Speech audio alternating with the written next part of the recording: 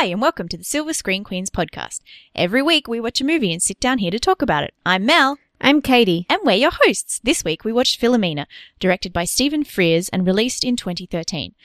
The plot summary for Philomena goes as follows. A world-weary political journalist picks up the story of an Irish woman's search for her son, who was taken away from her decades ago after she became pregnant and was forced to live in a convent. Right.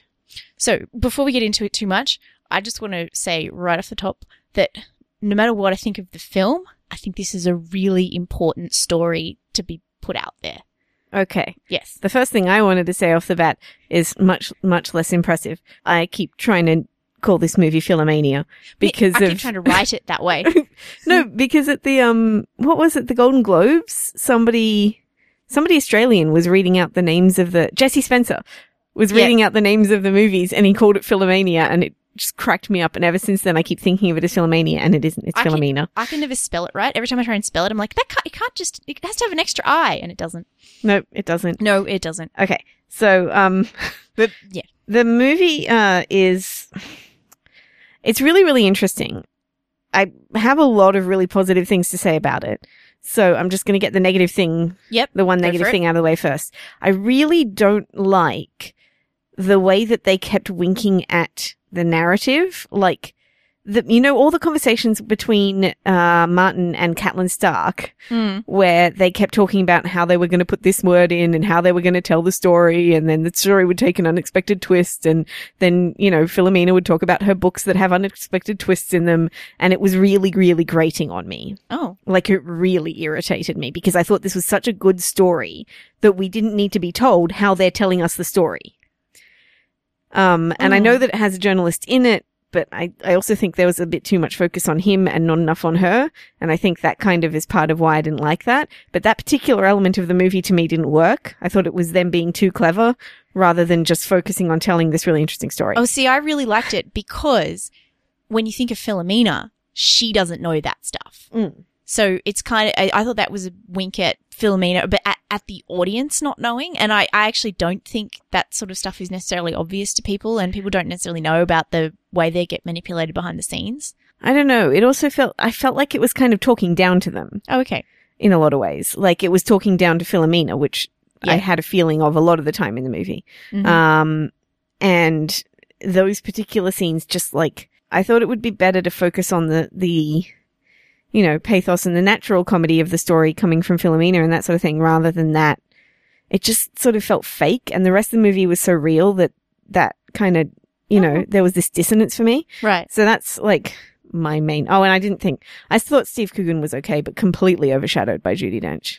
Yeah, she was really good. Although I thought he did fine as well, and I think he's one of those people that appreciating the context of him being a comedian is quite.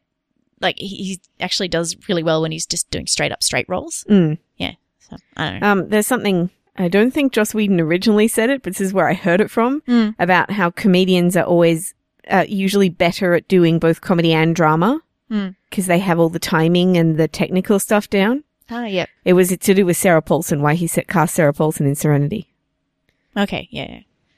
So, there's that. Yeah. Anyway, I think I got very attached to this one. Yeah. And I really liked the story, and I was really upset by the whole thing. And I think it's really important, and I'm really sad that this isn't getting more attention, and it's not getting more attention from feminists. So this is stuff that happened not just this is about Ireland and the Magdalene laundries, and there's been other films about this, and certainly there's been talk about it, but it happened everywhere. It happened all around the world. It happened in Australia. And last year, when Julia Gillard was Prime Minister, she apologised to the Australian women this happened to, where the state actually had I don't know if it was a state policy. I don't know enough about it, and we're recording so quickly that I haven't had time to do any research into it. But it was governments, it was churches, it was social pressure. This happened everywhere, and it was an important story, and it kind of messed up a lot of women, and it's like, important to remember when, as modern feminists, people start to have a go at our reproductive rights and our rights to access contraception and all those sorts of things that we kind of take for granted, but that there's always someone trying to chip away at. Because a couple of weeks ago we did 12 Years a Slave, which is deservedly getting a lot of attention for looking at institutionalized racism and the way the systems of oppression work. And it did a really great job, and it'll deserve its Best Picture Oscar and all the accolades that it gets. But this is it tells a story that's a really important look at institutionalized sexism and stuff that went on. Okay. And in the church. You didn't see this movie last week, but I did. I went to see The Railway Man last week. Yes. And I was just overwhelmed by some similarities between this and The Railway Man. Oh, really? They both were marketed wrong. Both of them seem to be weepy British dramas, right? Those sorts of romantic weepy British dramas that, Isn't It Sweet, Judi Dench, that sort of thing. And neither of them is. They're actually kind of both movies about incredibly traumatized people. They're both movies with incredibly good flashback scenes with a really talented young actor in them. I thought Sophie Kennedy-Clarke in this was just amazing. Wasn't she great? As the young Philomena.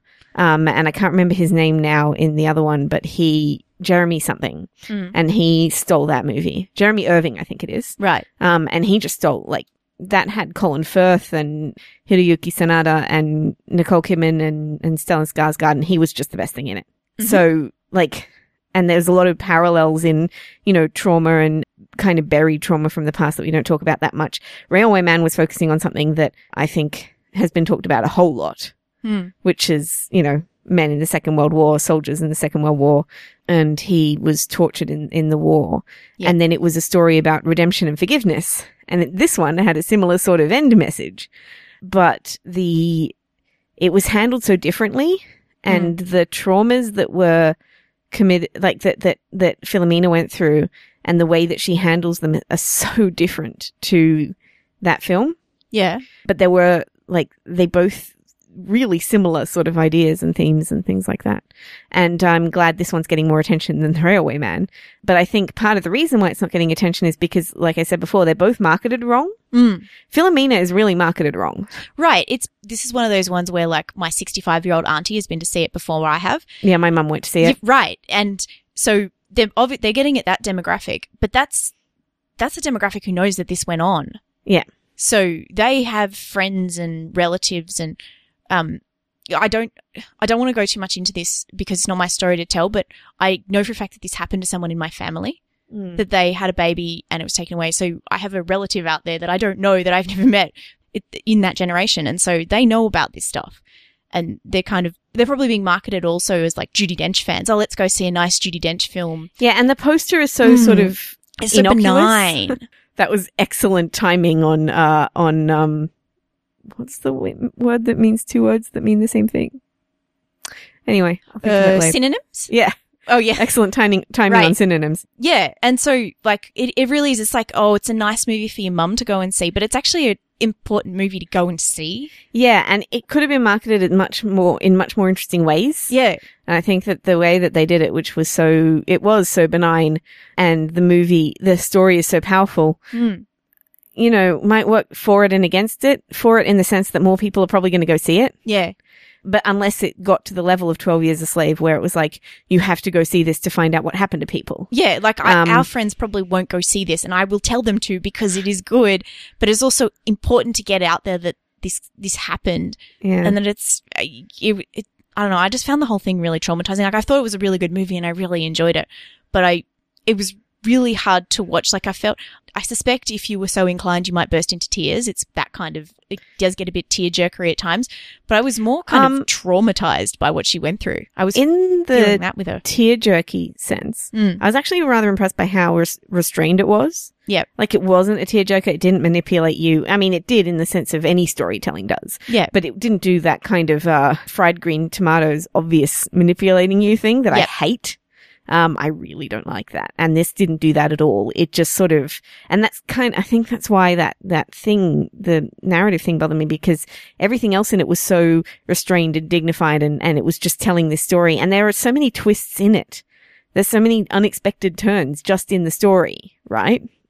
Because what happened to her son, and then what she discovers about him as she goes through, and what she discovers about the nuns as she goes through, are so interesting on their own.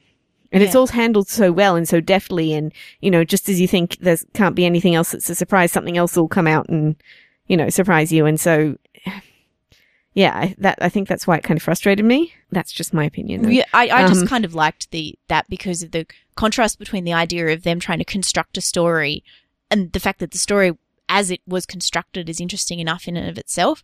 And there's also some interesting stuff that you can't resolve in that, well, partly that Philomena is still around and is able to watch this and is involved in the promotion of the movie, but that she remains a Catholic, that she's always kind of, she has this institutionalized idea that she must defend the church and things like that, that you would, like, it would have been easier to fictionalize that a bit and make it, you know, pump it up for effect, but they don't.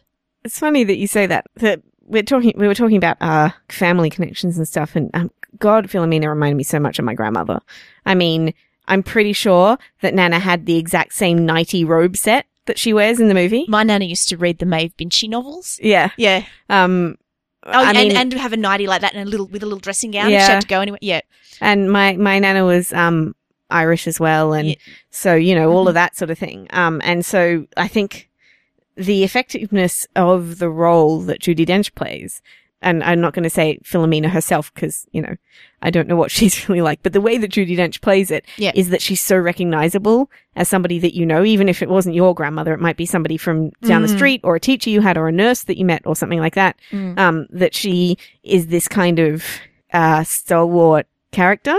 Yeah. Like an iconic character.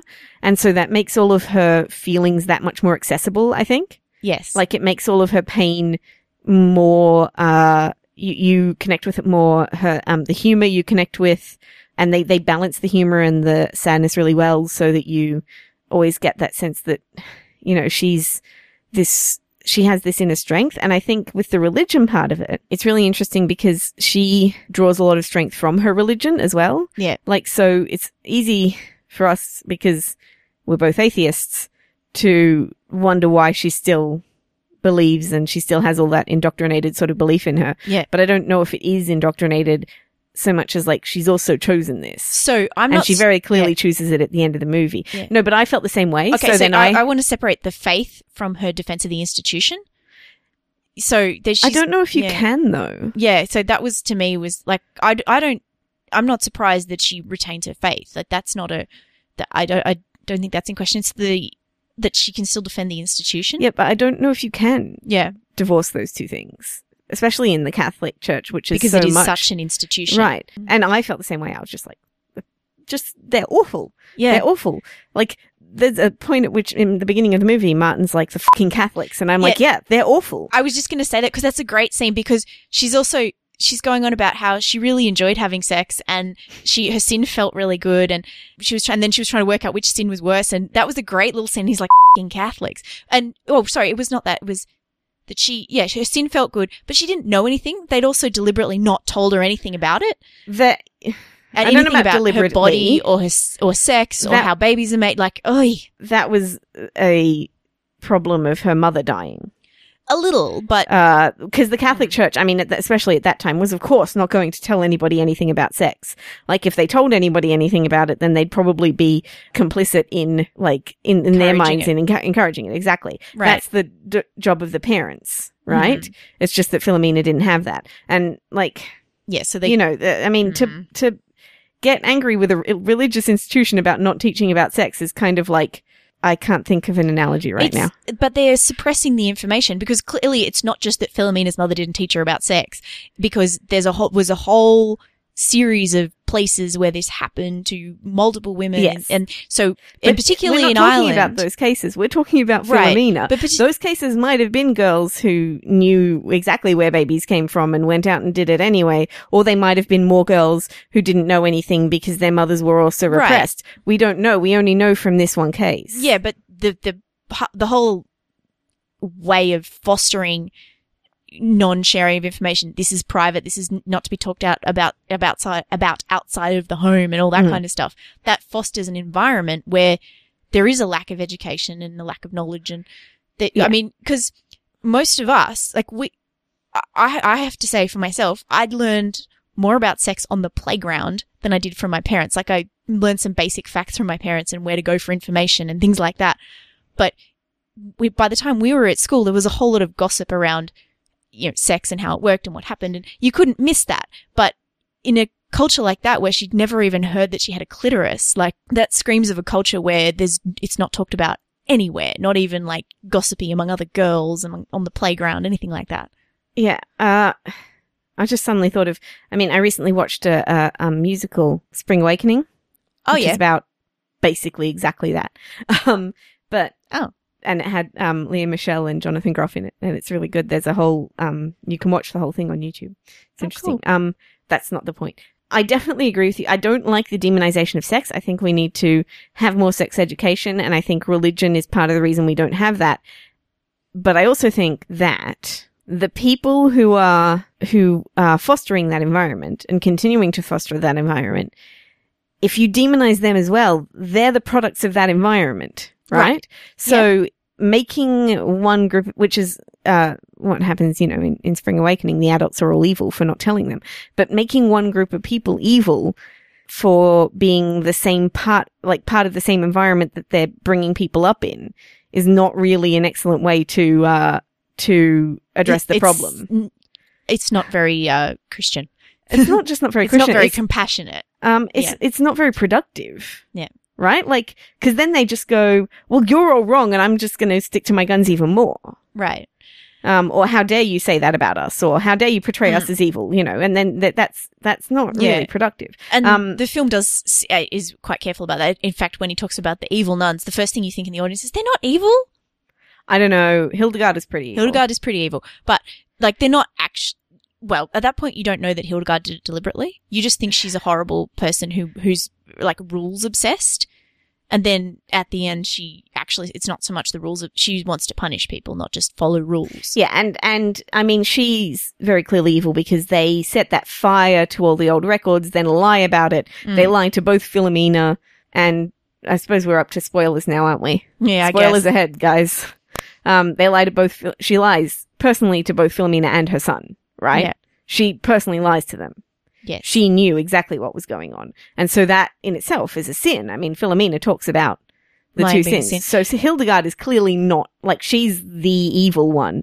But then people like Sister Claire, who's the next generation and wasn't part of all of that, just sees people are attacking my family, my sisters. Yes, exactly. She's not evil. The other nuns, and also a lot of the other nuns who were around then weren't evil. They were just part of a system. Right. Exactly. I think Hildegard is really the, I was just setting up that there's one clearly. Right, there is one that is. But and some of them obviously are just not good people. Right. But the point is that individual nuns are not the evil ones. It's a whole bunch of people working together to protect an institution. Like it's a lot of good people who follow bad rules kind of way of it happening, which is of course systematic sexism and institutionalized, all that. And there's also a really interesting sort of through line of Catholic guilt in here, which also resonated with me because, my whole dad's side of the family is Catholic. And so I know a lot about Catholic guilt, have been on the receiving end of it many, many times. And it's really powerful, like really powerful. And you see that in Philomena. Right. Yes. All the way through the movie, she regrets things that she's doing. She keeps trying to change her mind and because she still feels so bad about that one time when she had sex. And she doesn't want to rock also the about boat lying either. And that sort of thing, but also doesn't want to attack the Catholic nuns because she's been told her whole life that those are the people helping her, even though they were clearly not helping her, all of that sort of thing. So, it's a really interesting movie from a religious point of view for learning about that particular religion. Because it's a very, very good portrait of what Catholic guilt does to women. Yeah. And, the way that we demonize sex is so damaging to so many people. It also damages her son, of course. Yeah. Because he's a closeted gay guy who ends up dying of AIDS. And that demonization of sex is incredibly damaging to him. Right. Exactly. And of course, you see how it plays out down the generations that perhaps he's a gay Republican, which I just think is hilarious because when we find the son and the first thing you see is that he's like worked for the Republican Party and like, oh, but then of course I really did. I was like, that's the worst possible outcome. Yeah. It was like, oh no, but because at that time, perhaps we were more enlightened in terms of not sending away unwed mothers, but we hadn't come all that far in terms of how we dealt with homosexuality. And at that time, the AIDS crisis, which sort of nowadays is we almost forget about, but during her son's lifetime that was a bigger and more pressing crisis. Yeah. Sorry, I didn't forget. I mean, I've seen so many movies about that sort of thing, so it doesn't really, it's something that I think definitely don't forget about. No, there's not a visceral fear of getting AIDS. Like when you are out in the world as a young person now, you're more scared of getting pregnant than getting AIDS. Yeah, but even at that time, we wouldn't have been particularly scared of getting AIDS. No, when he was first sexually active, I suppose he wasn't. No, I mean, we wouldn't. We wouldn't. As us, that wouldn't be an issue. Like, the AIDS crisis wouldn't be as much of an issue for us. No, but that's the thing. When it was at its peak, it was really terrifying for straight and gay people. Yeah, but I think... for anyone who had sex, basically. It was had a moralizing effect on people's sexual behavior. Well, there's been a couple of movies about around AIDS lately, like there's obviously Dallas Buyers Club, which is another big Oscar one, is all about AIDS. I think there might be, some of them might be that there's enough distance from that crisis that they can start putting out, at least the ones like Dallas Buyers Club. And there's also like the whole, by the time you get yourself established enough as a director to start making big films like that, he'd be the right age to have lived through the AIDS crisis. Yeah. And in terms of like the women's story thing, I wish this had been more Philomena's story. Yeah. Which ties into the stuff I was saying before. Yeah. I don't like that it was so much Martin's story because he was overbearing to the story. He was, right? Like, there was too much of him. There's more of him than Judi Dench. And there shouldn't be, I feel. There should be more Judi Dench. And I understand that he's our way into the story. Yeah. But once we're in the story, we could pull back on him a bit.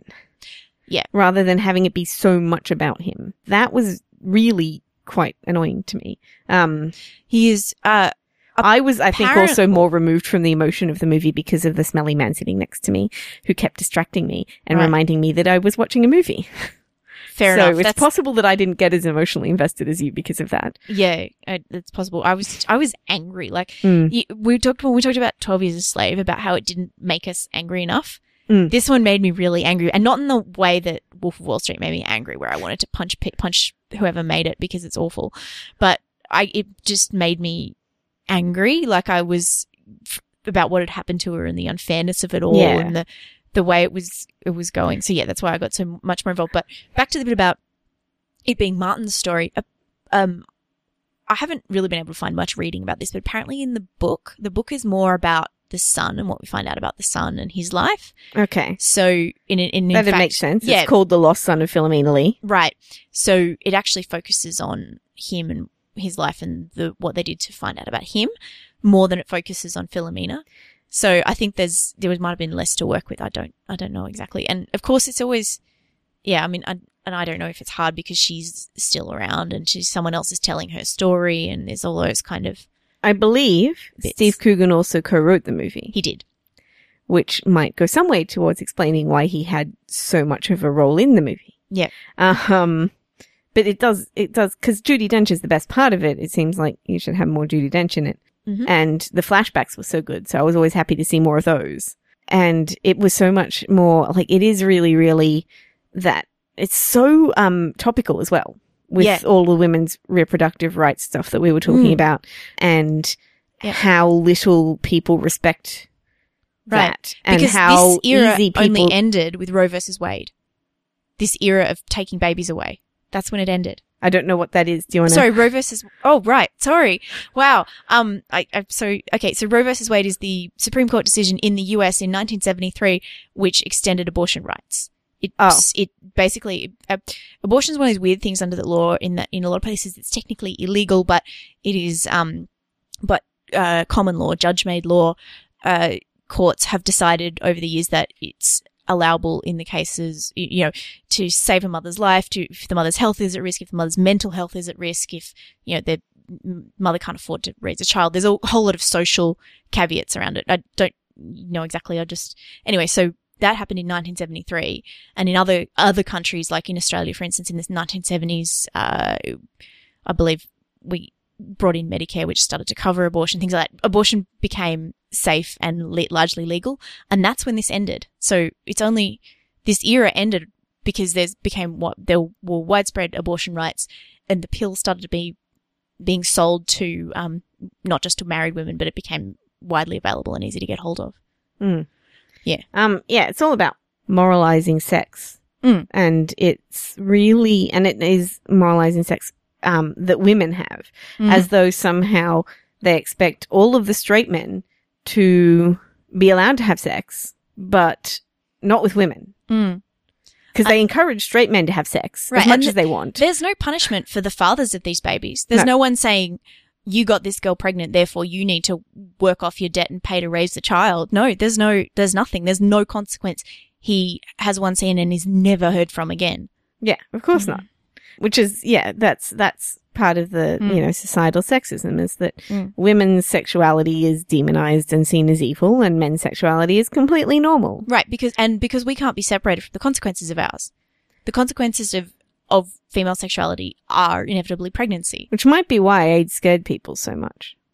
Because you could pass it on to your children. And it's not such the case anymore. Men couldn't be divorced from their sexuality.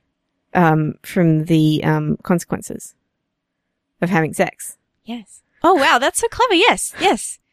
Now that I think about it. Yeah, and that's the thing. That's why women's sexuality gets so demonized, because there is such an obvious consequence. And it's why, if anyone ever tries to tell you that the father gets a say when it comes to a woman's choice in an abortion, you say, fuck off, that's bullshit. Is that the consequences of sex for women are obvious and we can't live without them. And that is why, that's why it's always about a woman's choice, or the person who can get pregnant. Sorry, I shouldn't, if you don't identify as a woman, but you can still get pregnant, blah, blah, blah. It always comes down to the woman's choice, because the consequences are so much more real and so much more visceral for women than they've ever been for men. Yeah. So it is a really, really sad movie, but I think what this movie did give me, that some people said 12 Years a Slave did but didn't, in my opinion, is that sense at the end that it had this kind of affirmation of life, that Philomena was happy to have had the journey and known what happened, and even though she discovered all of these awful things, ultimately she was better for it. Right. And ultimately it didn't break her, basically. Yeah. It actually made her stronger. And you see that, in the end scene when she starts talking about the book again, like she had before. You can see that she is, and she makes that choice of forgiveness, and it's really, what that movie does so well is that it really does give you that sense of, joy, I guess, which is kind of strange because it was so sad. But, the sense that it's good to have a life, and it's good to find out what happened, and it's good to confront your past and all that sort of thing. Yeah. Like, she went on the journey that she wanted to go on, and even though some of the things she found out weren't the things she wanted to, she was still better for it at the end. Yeah, she just wanted to know. And then you can see that in her change and her decision to that he should tell her story and all that sort of thing. That I think that there was this sort of implicit letting go of the guilt and that sort of stuff. Right. And it was all in the acting and, subtext, which I think was really good, because I don't like to constantly have things shoved in my face, but it still kind of tells it in the story.